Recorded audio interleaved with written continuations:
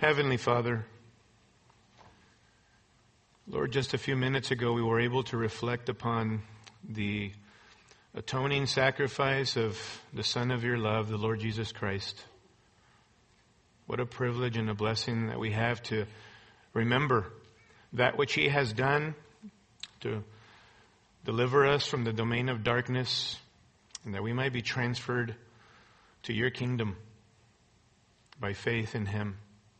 I pray that, Lord, if there were any amongst us that have not surrendered their lives to the Lord Jesus Christ, that, Lord, the next time that we celebrate communion, they may have done that so that we may be able to celebrate together.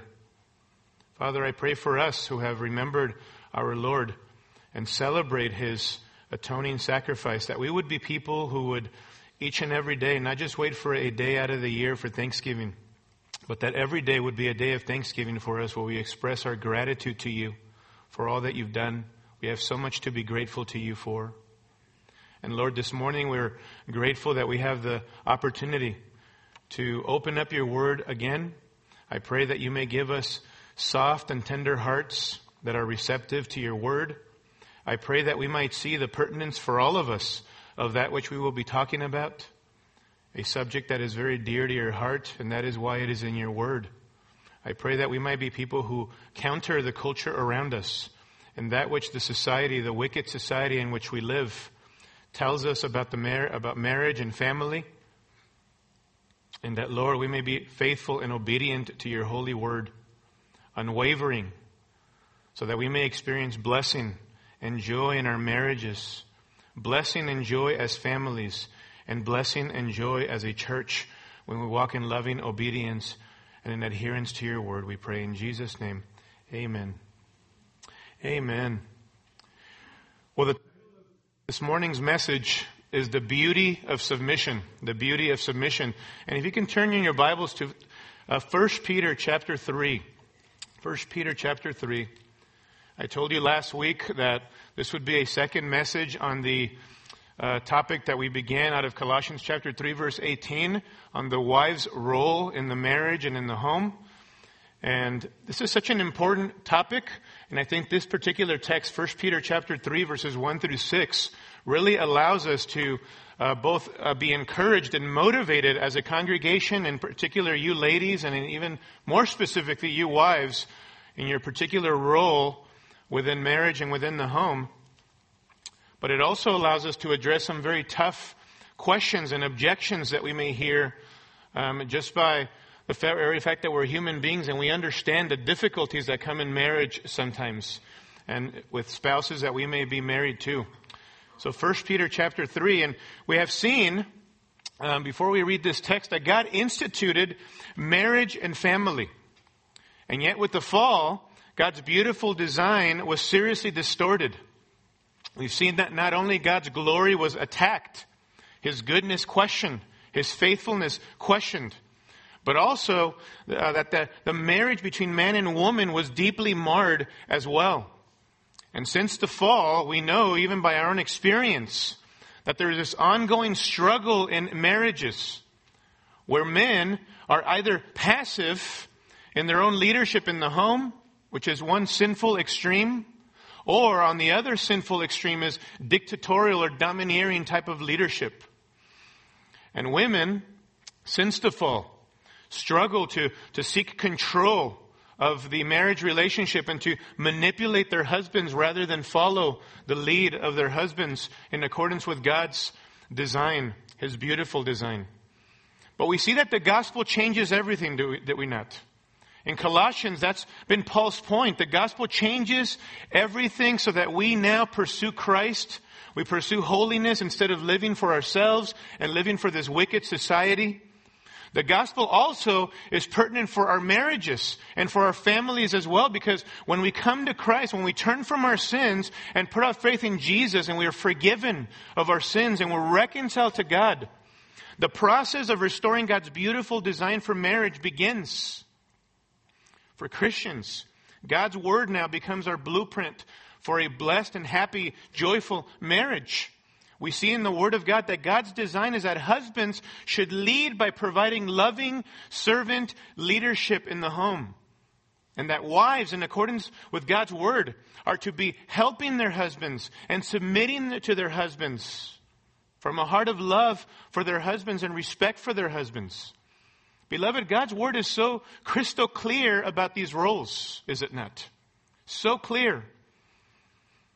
The reason why marriages don't flourish, listen to me.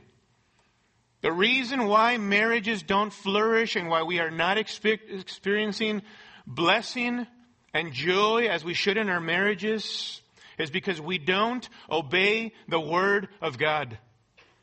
We don't obey His word.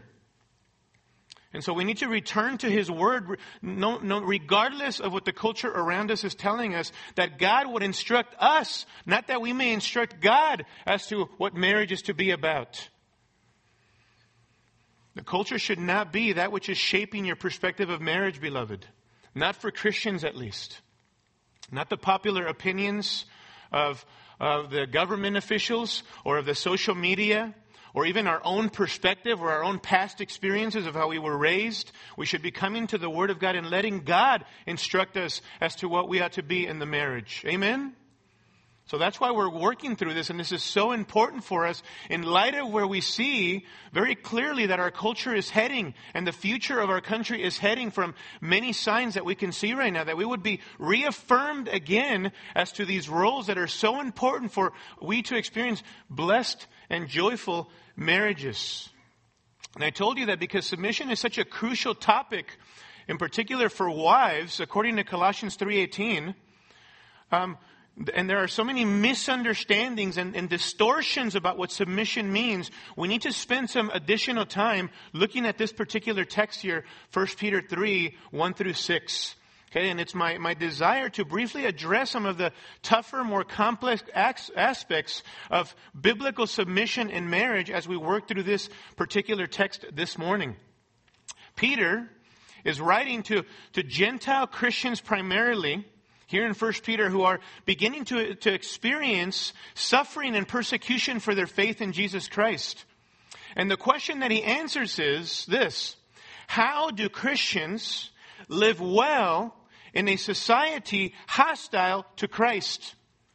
How do Christians live well in a society hostile to Christ? Does it sound pretty pertinent for us today? Amen? Very pertinent for us today.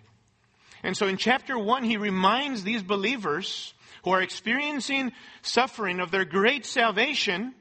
And then in chapter 2, in light of that great salvation, he reminds them of their responsibility to live excellently in that wicked world in which they live, in order that the unbelieving world may observe their Christian testimony and glorify God on the day of visitation. In fact, look at chapter 2 and verse 11. He says, "Beloved, I urge you as aliens and strangers to abstain from fleshly lusts which wage war against the soul. Keep your behavior excellent among the Gentiles, so that in the thing in which they slander you as evildoers, they may, because of your good deeds, as they observe them, glorify God in the day of visitation." So they are to live excellently in a wicked and perverse generation, so that God may be glorified. That maybe there would be some who would be drawn to the gospel because of their example, their behavior. And then Peter gives some flesh to what this excellent behavior looks like. And in short, it is this. It is living a life of godly submission. Godly submission. In chapter 2 and verse 13, he exhorts believers to submit to the governing authorities. Unjust governing authorities, by the way, because they're beginning to experience persecution for their faith. And then in chapter 2, verses 18 through 20, he exhorts servants to submit to their masters, even perverse masters, who are treating them unjustly. And of course, the pattern, as we saw last week for all of this, is the example of the Lord Jesus Christ in verses 21 through 25. Because of Christ's example, who was the ultimate example of humble submission, of godly submission, who was perfect completely, and yet he suffered at the hands of men, wicked men, went to the cross to die for our sins, for those of us who place our faith in Jesus Christ. Because of the example of Jesus Christ, we ought to also be living lives of godly submission. He patiently endured, Jesus did, amidst his suffering and injustice, all the way to the cross, beloved. And he did it so that we who have embraced him may be forgiven and restored to God our Father and experience eternal life. Jesus is the perfect model and the example. And so it is this godly submission then that becomes the pattern for wives and husbands in the same flow of thought in chapter 3, verses 1 through 7. That husbands and wives too, in the sense that to submit to God first and foremost and to one another as they carry out their God-given roles in marriage. And he begins with wives in verses 1 through 6. And then in verse 7, he addresses husbands, and we will be coming back. Brothers, it's coming. Okay? Ladies are getting 2 messages. I have no idea how many messages we're going to get, okay, as males. But in verse 7, he does address husbands as well. And what I want us to see in verses 1 through 6 are 3 beautiful motivators for the wife's wonderful submission. 3 motivators for the wife's beautiful submission. And as we walk through these, and through this particular text, I want you to remember this. Godly wives can be courageous in their submission to their husbands because of their confidence is rooted in God. You as a godly wife can be courageous in your submission no matter what circumstance you are in because your confidence should be rooted in God. It is very easy for wives to give up when you are in a difficult situation, in a difficult marriage, or to do it from the wrong motivation because you want to get your way, or you want your husband to see your point of view in a particular area of life, and therefore you're going to submit to him reluctantly. It is very easy for wives, especially in difficult situations, to be motivated by the wrong things.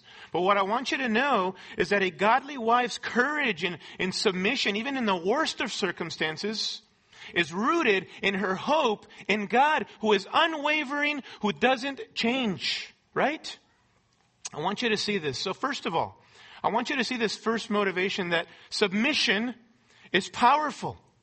Submission, ladies, is powerful.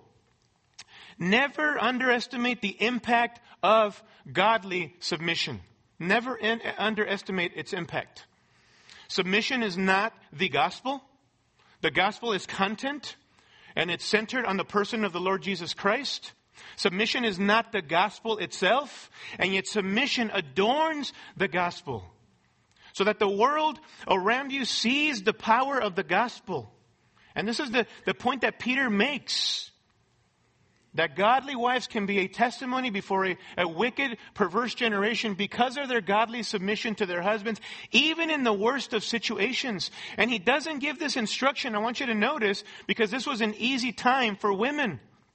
Peter's instruction to women, and in particular wives, to be submissive to their husbands, came at a time when women were not valued very much.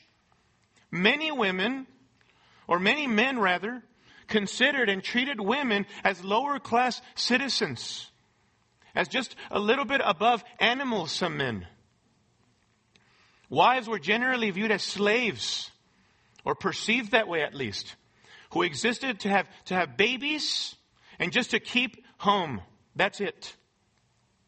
And it is in this unjust context, however, that Peter says to godly wives, be submissive to your own husbands. That one that you share that one flesh union with, you are to be submissive. Lovingly, voluntarily arrange yourself under your husband, he says. Even in the midst of such a culture. And then he anticipates, I think, the logical objection or objections. But what if I'm married to an unbelieving husband? Or, what if I'm married to a believing husband who is walking in disobedience to the Lord? Who doesn't lead me. He doesn't lead our family spiritually. He's passive. Or on the other hand, he's dominating. He doesn't lead us spiritually, but he likes to lord it over us. What about in those types of situations? Am I called as a godly wife to submit to a man in those severe kinds of circumstances? And the answer that Peter gives is what? Yes. Yes. Be submissive to your own husbands. And he's got a particular motivation here for her that he's going to bring in right now. But notice, it says, even if her husband in verse 1 is disobedient to the word, she is to submit to him. This description, disobedient to the word, in verse 1, speaks of a continual state of unbelief, of rebellion, or disobedience. It could be describing a believing husband who is just not obeying the Lord in a particular area of his life, or a particular time of his life. Or, and I think this is the right view, a man who is not a believer, an unbeliever. I believe that's what Peter is giving here. He's giving the worst case scenario of an unbelieving husband who is living in rebellion against the gospel. In chapter 2, verse 8, he describes the unbeliever as someone who is disobedient to the word, if you notice, in chapter 2 and verse 8. So I think that this is an argument from the greater to the lesser, if you will. If the believing wife is to submit to her unbelieving husband, then it follows that it is the same in the lesser case if one takes the view that this is a believing husband. This is the extreme case here, in other words. This is an unbeliever. Even in that case, a godly Christian wife should submit to that man. Now, I understand that there are wives sitting in here, or maybe in our next service, in this situation. And maybe some of you men, on the other hand, too, with unbelieving wives. And those are very difficult circumstances that you're in, and I've counseled some of you. You are married to unbelieving husbands, ladies, or you are married in other cases, some of you wives, to disobedient, believing husbands who just frankly are spiritual wimps, and they're not leading in the home, and they're not leading in the church in any capacity. I know that there are some of you that this is your great burden in life. But what I want you to know is that God's Word tells us here that your submissive lifestyle, godly wife, is powerful and can have a lasting impact upon your spouse. Amen? We got to believe God's Word and take God's Word for what it says. But how is a Christian wife to win her unbelieving husband? That is really the struggle, isn't it? We believe in what the Word of God says, but the way that we conduct ourselves and the way that we behave ourselves many times is not in accordance with the Word of God. How does a Christian wife win her unbelieving husband? Is it going to be by nagging? Is it going to be by manipulation? Is it going to be by fighting for her rights? Hitting him on the head with the truth? He just needs to hear the truth. Even that, godly wives, ladies, oftentimes doesn't fly well if you are not doing it in the right manner, right? Proverbs 25:24 says, better to live in the corner of a roof than in a house shared with a contentious woman. Think about that. Better to live in the corner of a roof than in a house shared with a contentious woman. Nobody wants that. An unbelieving husband doesn't want that either. So you're not going to win him by manipulation, by nagging, by fighting for your rights, expressing your opinions. It will be by your godly behavior, ladies. Your godly behavior. That's what he says in verse 1. He says, that they may be won without a word by the behavior of their wives. Your godly conduct speaks louder than words. The testimony of your life will win him rather than any self-made tactic or worldly method. There are more and more Christian wives, because of husbands not leading in the home, who are now adopting psychological methods to apply to their marriages, or getting on Dr. Phil's show and listening to him and what he has to say, right? Or becoming more intellectualized, if you will, being more learned so that she can appeal to him and be able to win arguments against him. There's all kinds of junk out there today, ladies. But what the Word of God tells us here is that you will win your husband without a word by the conduct and the behavior of your life. Now, what does this godly behavior consist of? Look at verse 2. As they observe your chaste and respectful behavior. When this difficult husband looks at your life, what should he see? He should see your chaste and respectful, literally in fear behavior in verse 2. Chaste behavior refers to a holy and morally pure behavior. This is the woman who is a holy woman of God. This is a woman who is devoted to chastity in her life, set apart from sin, pursuing the Lord Jesus Christ. This is the woman who is devoted to God wholeheartedly.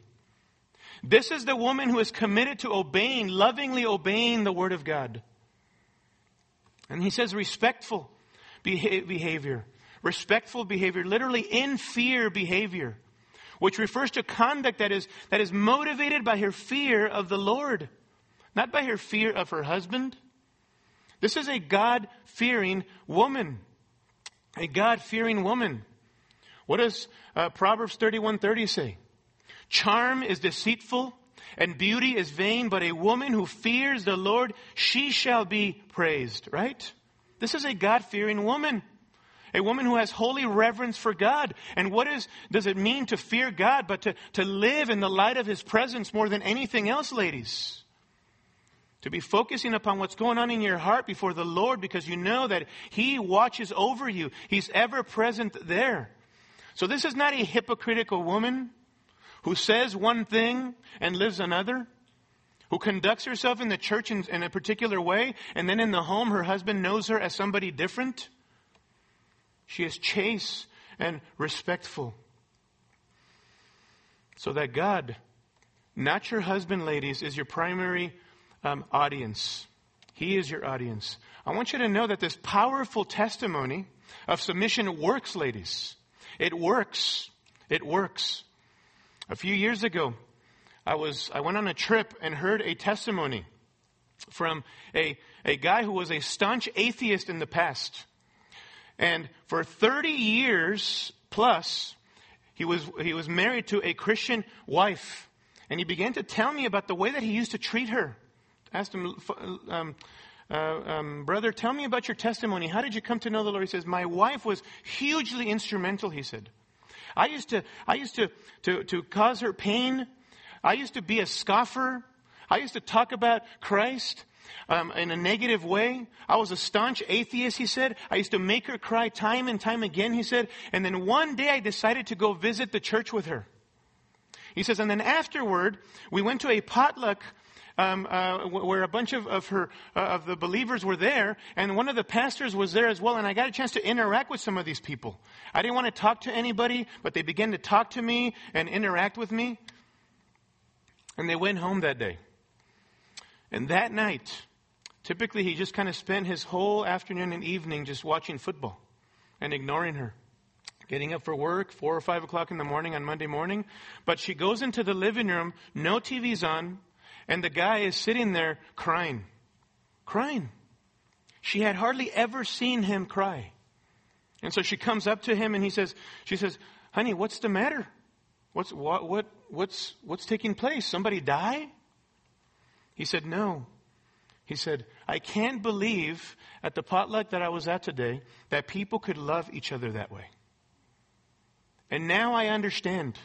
I understand why you could love me this way and why people could love me this way and love each other this way is because of Christ who's living in them. And if that's what Jesus does in your life and in the lives of these people, that's what I want too.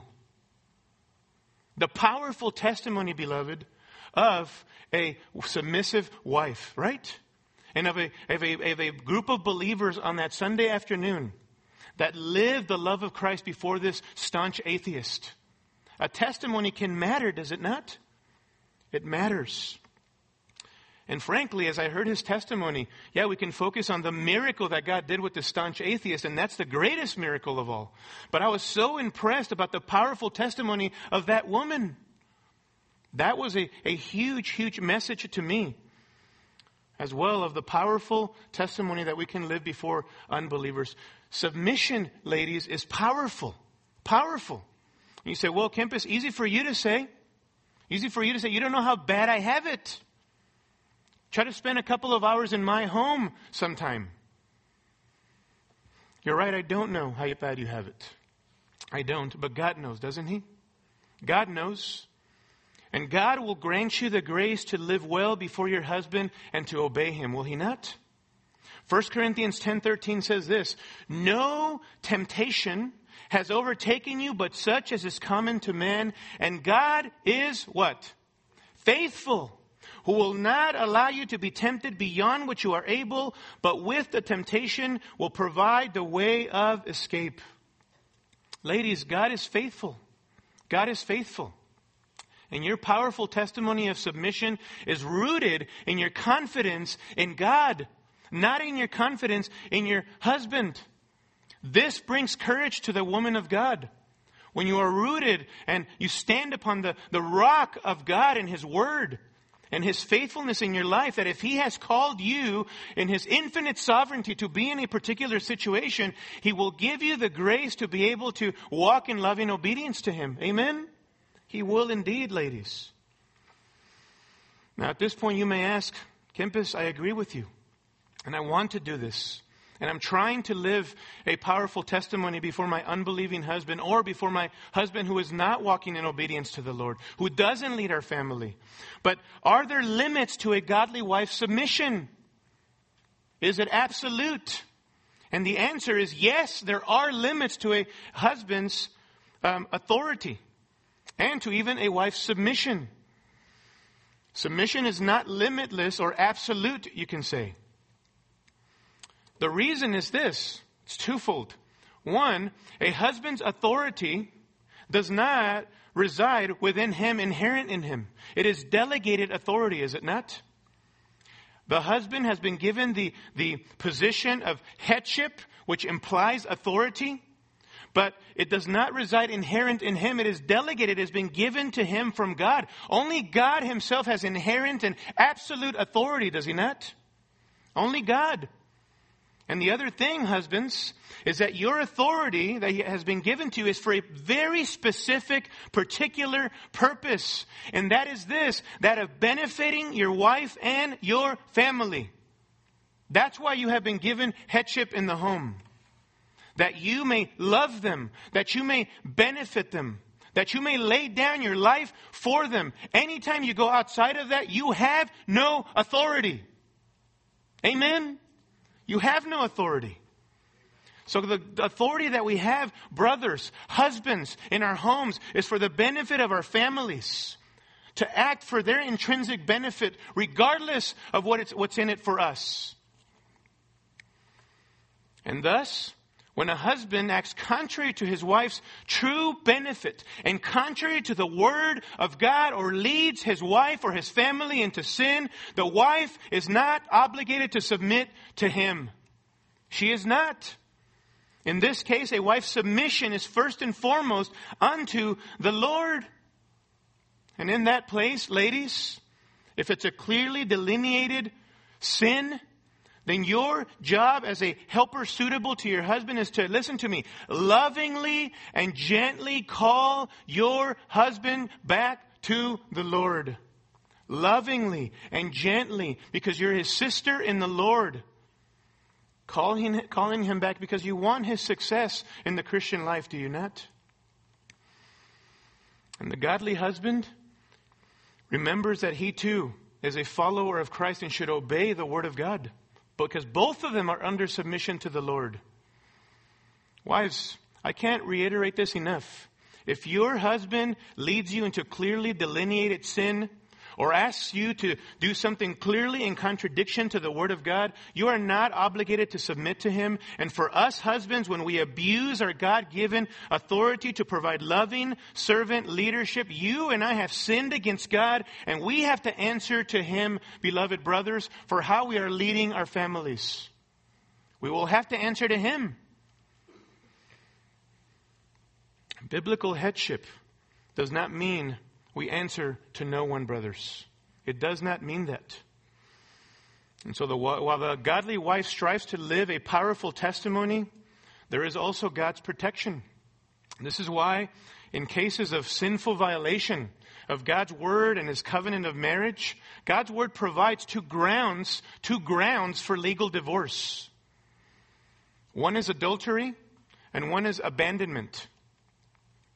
Adultery, according to Matthew 5:32 and Matthew 19, is a potential ground for divorce. In this case, the sinning spouse has broken the marriage covenant and the one flesh union. And in counseling, we do our best, of course, in a situation like that where there's been adultery, we do our best to call the sinning spouse to repentance and bring about the reconciliation of the marriage. But sadly, the sinning spouse is either unrepentant, wants to leave the marriage, or the spouse sinned against is oftentimes unable to move forward with the marriage due to the severity of the damage done. So we do our best to bring the marriage to reconciliation, but sometimes it simply doesn't happen. Secondly, abandonment. According to 1 Corinthians chapter 7, verses 12 through 15, is another ground for divorce. And this happens when an unbelieving spouse decides to abandon a believer. And while the believing spouse should do everything to stay married and keep the marriage intact, sometimes this simply is not possible given the rebellion of the unbelieving spouse. It would be more hurtful in some ways to try to keep them together. And so sometimes for the sake of peace, it may be necessary for them to, for the believing spouse to let them go. To let them go. So those are two grounds because of our sin for legal divorce. And yet, beloved, listen, God's grace is so amazing. I have come across wives and husbands both who were rescued from rebellion, who were rescued from these types of situations. I know of at least two brothers who went out, committed adultery, eventually wound up in a divorce, and then they repented, got saved, and they went back to their previous spouse and remarried again. God's grace can be amazing in situations like that. Other times it doesn't happen, and we learn to trust in the Lord in those situations. But what a powerful, powerful testimony, beloved ladies. Your godly submission can be in a home, in a difficult situation like I've described. Secondly, submission is precious. Submission is precious according to verses 3 and 4. While our society may look at the Bible's teaching on submission as primitive, as outdated, or demeaning, we are told here in verses 3 through 4 that it is precious. And this is so because it ultimately what matters is what God thinks about submission and godly submission, not what the culture around us thinks. Now, it's very important that we look at these verses, and so key, because women turn submission oftentimes into this mechanical or robotic external activity, kind of devoid of heart. Many women, wives, turn submission into a duty without feeling or emotion. They adopt the mentality, hey, I'm just a slave. Maybe they wouldn't articulate it that way, but that's how they function or live. I'm just an oppressed person. I'm in a master-slave relationship. And many women submit grudgingly or externally, but they're very resentful or bitter in their own hearts. It's not submission from the heart that glorifies God. But when you dissect the heart of a submissive wife, there's something precious that we see in her heart when we do heart surgery. And what we see is that she's not focused on the external and the perishable. Look at verse 3. He says, your adornment must not be merely externally braiding the hair and wearing gold jewelry or putting on dresses. I like that word adornment there in verse 3 is the word from which we get our word cosmetics, referring to order or an orderly system. He says, the godly wife is not fixated upon her outward appearance before others. Nothing wrong with being concerned for how you look, but it's about excess, isn't it? And we're in a society that breeds this in women, a fixation with how you look on the outside. And Peter says, not so for the godly wife. Not so for the godly woman, I would add as well. Instead, she's focused on the internal and the imperishable. Look at verse 4.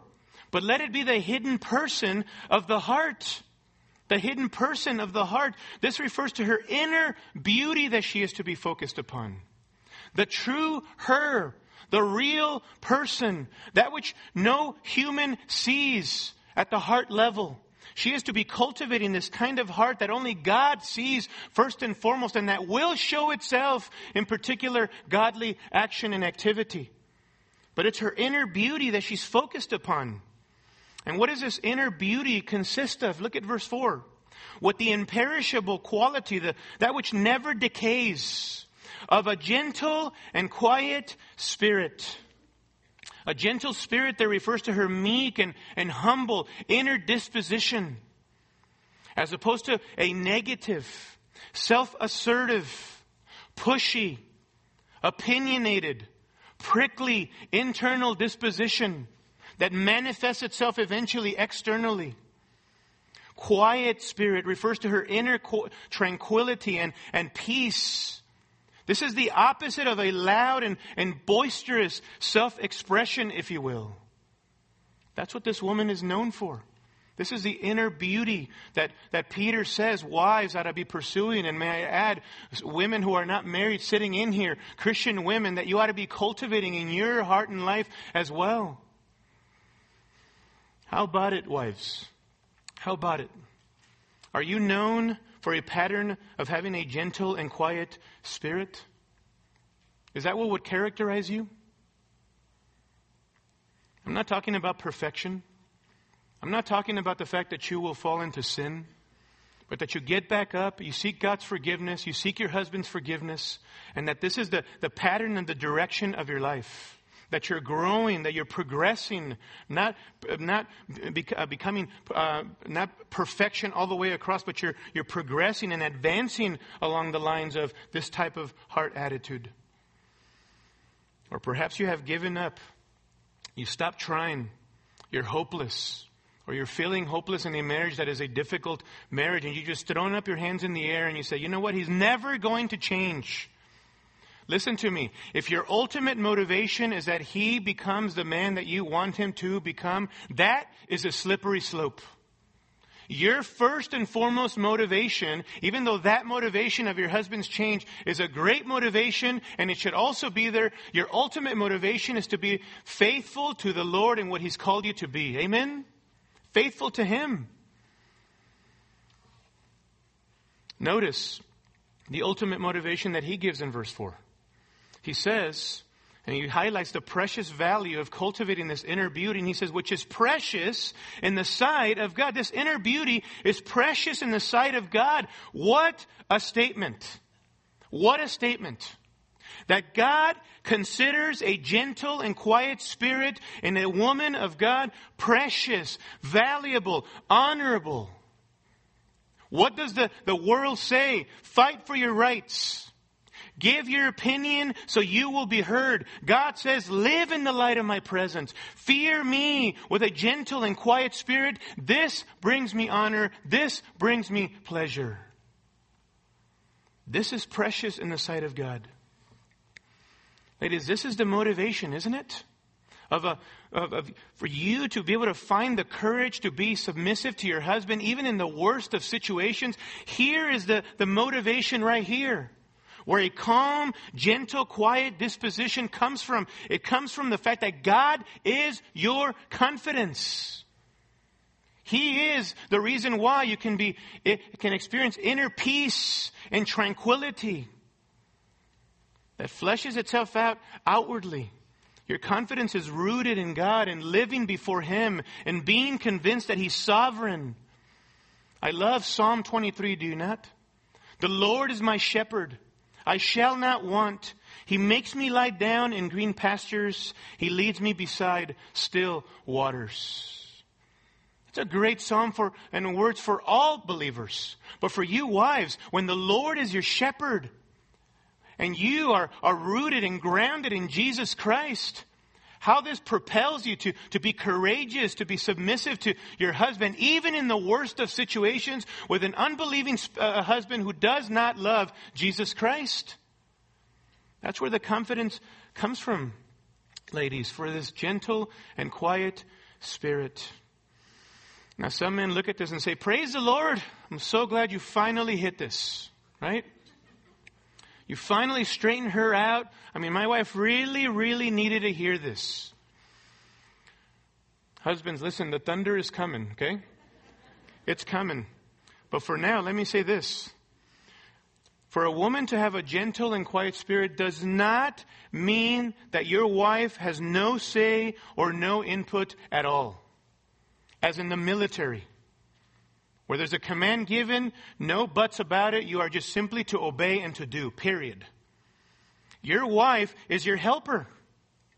And so, the godly husband understands the godly wife's role in his life, and he understands that there are treasures and input that she has to bring to the table, to bring to the marriage, that he should value and invite, because he understands that she is his helper.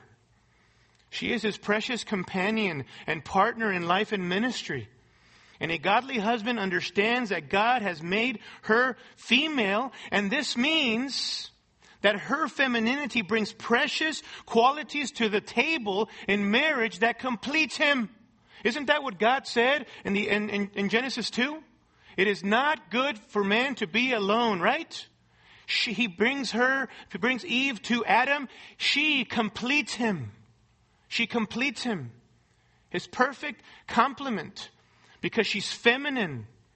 And because our wives, husbands, are feminine, that femininity brings some indispensable things to the table that if you don't take advantage of them, then you are selling yourself short. Sensitivity. Nurturing. A unique warmth and affection that she brings to the table that frankly we husbands don't have. Compassion. A unique insight that we as husbands often lack. All I got to do, brothers, and you got to do is just look at our own marriages, right? For these examples. I can't count the number of times that I have walked away from a situation completely oblivious to any other observations besides what I just took at face value. Completely oblivious. And my wife may have been standing there, and later on we're debriefing a conversation, and I asked her, hey, what did you think about this? She says, well, did you see the hurt there? I'm like, no. Right? Did you see the insecurity? There's a baggage that they have from the past, and there are fears that are driving some of these things that they were talking to you about. Like, I didn't see it. I thought pastors were supposed to know everything. No, they don't. And men don't know everything. And wives bring that beautiful femininity, sensitivity, nurture, warmth, compassion, insight to the table that husbands, we need to invite to our marriage. That we may be well-rounded as a man, as husbands. So a gentle and quiet spirit, brothers, does not mean that our wives don't have input. They're the key contributors in our marriage, if you want to put it that way. The key contributors. On the other hand, ladies, recognize the impact of cultivating this kind of heart here. I once heard the testimony of a wife, of a believing wife, who really, really struggled with a bad temper. And she was married to an unbelieving husband. And the pastor observed this over a period of time, brought her in for counseling, opened up 1 Peter chapter 3 and began to talk to her about her testimony before this unbelieving husband and her bad temper. And she didn't realize the impact that her bad temper was having on this man, because the pastor had already interacted with the unbelieving husband as well. And that was the biggest stumbling block. And so he encouraged her, you really need to work on that area of your Christian walk, that God would grow you in that particular area. Well, she began to do that. And a couple of weeks later, at least, the husband was taking care of some things around the house. He walks in with a particular tool and he knocks over her favorite lamp in the living room. Now, in the past, she blew a fuse. Any little thing that he did, any facial expression that he made at her, she would blow her top off. And this time she simply said, "Hubby, it's okay, it's just a lamp." And she walked away. The husband's like, what in the world happened to her? Well, this went on for weeks and weeks. And one time on a date, they were out on a date and he just asked her, he said, "Hey, over the last weeks, I've just seen a difference in you, a change. What's happened?" And she said, "You know what? I just realized that my testimony before the Lord was sinful and my testimony before you, and that I needed to work on that area in my life, and that Christ was more than able by His grace to empower me to overcome this sin in my life." And the husband was taken back by her response. And would you believe it? Weeks later, the husband, as he continued to watch her testimony, came to know the Lord Jesus Christ. See, we don't hear about these things often. We think that there's no impact to those that were living before, right? But that precious inner beauty that she began to cultivate before her husband, that then fleshed itself out externally in the way that she lived before him, even in dealing with her bad temper by the power of the Spirit, made a huge impact upon this husband who came to know the Lord Jesus Christ. Submission is powerful. It is precious, beloved ladies.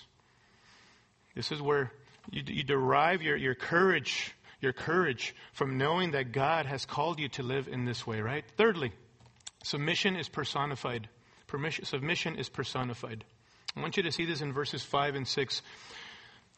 I love examples, don't you?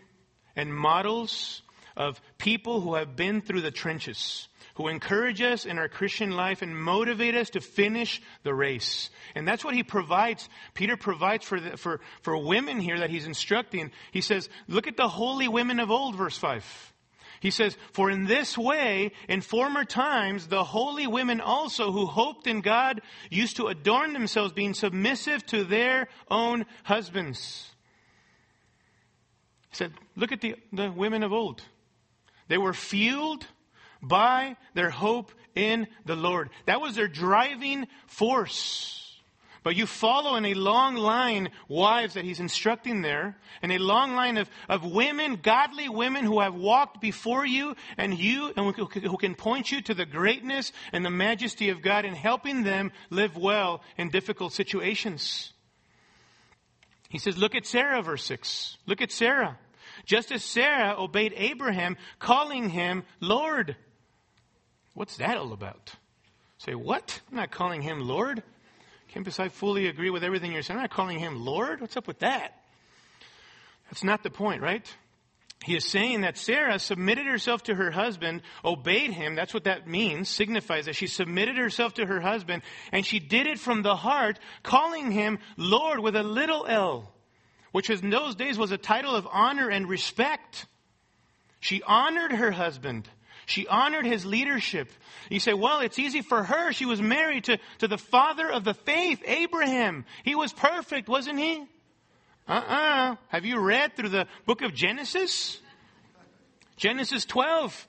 Abraham has Sarah lie to Pharaoh that she is his sister because he fears Pharaoh. He tells his wife to lie. Genesis 16, Abraham listens to Sarah and has sinful relations with Hagar, Sarah's maid, all because Sarah did not trust in God's promise. Abraham doesn't lead her to point her to the faithfulness of God. He goes and has sinful relations with Hagar. Genesis 20, Abraham, apparently not learning his lesson from back in Genesis 12, lies to Abimelech, another ruler, about his marriage again. Beloved, he was far from a perfect man, right? Far from a perfect man. And yet Sarah followed and honored her husband from the heart. And Peter says, you have become her children if you do what is right without being frightened by any fear. In other words, you are of her same spiritual likeness, is what he's saying. You are of her same spiritual likeness. And notice that Peter calls for a fearless submission in light of that, he says in verse 6. He says, without being frightened by any fear. What does he mean by that? That it is easy for a woman to think of submission fearfully. Well, won't he take advantage of me? Or possibly hurt me if I submit to him in that way? Beloved ladies, you know the answer to that. The answer is yes, he probably will sometimes. Or a lot more than sometimes. The sad reality is that injustice and exploitation might come, but the godly wife's submission is anchored in her settled hope and fear of God himself. Not in her fear of her husband's mistreatment or unfair, unjust treatment. Ladies, often we think in the Christian life that we are the only ones that have ever walked through unique hardships and no one else understands. But these verses here tell you that there have been many women who have come before you who have passed on this beautiful heritage to the godly wife of submission, even in the worst of cases. There is a hall of submission, if you will. Not just a hall of faith, but a hall of submission with these godly women who've come before you. And my exhortation to you would be, ladies, entrust yourself to God. Hope in God. That is what fueled these women.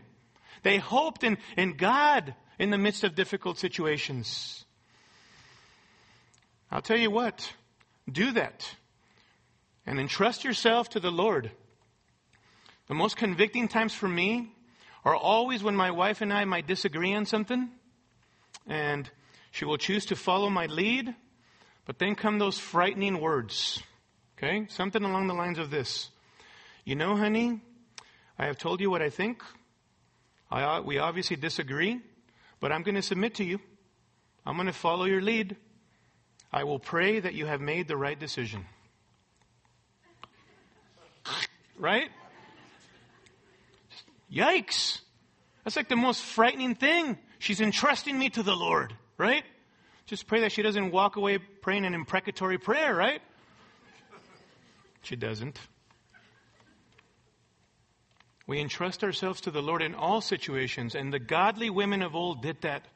They entrusted themselves and hoped in God in the midst of very difficult circumstances. Well, what does submission involve? What does submission involve? Okay, and I'm going to give you these kind of rapid fire here. What does submission involve, ladies? If you are to be your husband's helper suitable, what does this involve? First of all, follow your husband. Follow your husband. God has called your husband to be the head of the home, right? The leader of the family. And you are to be following him in word and in deed in your conduct. My exhortation and encouragement to you would be, don't dig in your heels on issues that don't have to do with sin. Let him lead. There are times when you may disagree. But unless he is being disobedient to the word of God, follow his lead. And your husband will make mistakes. He will have to answer to God, however, for how he leads. Amen? But follow him. That is one of the most basic things about struggles in marriages. The wife simply not following the lead of their husbands when they are trying to lead them in a particular direction. 2, honor him. Honor him. Not only should you commit to following him, but honor and affirm his leadership. Especially for those of us who have kids still in the home. Listen, the kids smell when the mom does not support the dad, right? The kids need to see, moms, wives, that you are willing to follow dad's lead. Your example affirms his leadership before the children. Don't be the wife that behind her husband's back contradicts his orders. That he tells the kid at the market, no, you can't have an ice cream, and then they go and ask her because she's always going to say yes, right? Don't be that wife. Thirdly, assist your husband. Assist your husband. You are a helper suitable. Think about that. Think about the preciousness of this. God has put you in his life primarily to support and assist him. You ladies are invaluable and indispensable to your husband. He needs you, ladies, to be the man that God has called him to be. He needs you. He needs you. You can assist him by managing your household well. According to 1 Timothy chapter 5 and Titus chapter 2, if you are a wife and a mother, you can assist him by coming alongside of him in the service in the church. As a general rule, ladies, as much as possible, there will be times when you divide and conquer in your service in the church, but try to work in ministries together. Amen? Working in ministries together so that you may come alongside of your husband and support him and assist him in those particular ministries. How about this? Be a friend and companion to him. Be a friend and companion to him. It is amazing how many husbands and wives don't enjoy being around one another, even in the church. Even in the church. I got to tell you, I love my kids and I treasure them and they're precious to me with all of my heart. But my favorite person to be with is Mama. I love being with my wife. We love getting away by ourselves once, twice in the year, and then date nights. We love those times. Be a friend and companion to your husband. Cultivate the friendship. Men and women were made relational beings in the image of God, and thus friendship is essential. And wives must work hard to be there for their husband, to spend quantity and quality of time sharing hopes and dreams and struggles. Be a friend and companion to your husband, ladies. Also, serve him. Serve him. Look for ways to intentionally serve your husband. Ask him, honey, how can I come alongside of you and be of service to you? How can I help you in a particular area? How can I facilitate this area of ministry for you or something in the home? How about encouraging him? Be an encouragement to him, ladies. Wives, listen to me. You have an uncanny ability to influence and energize your husbands more than anyone else. Do you believe that? I believe that. Wives have an uncanny ability to influence and energize their husbands more than anyone else, for better or for worse. Proverbs 14:1 says that the wise woman builds her house, but the foolish tears it down with her own hands. Which one are you? The wise woman who keeps your husband encouraged, who builds your home up within your own particular role, or the foolish one that tears it down with your own hands by being a discouragement to your husbands?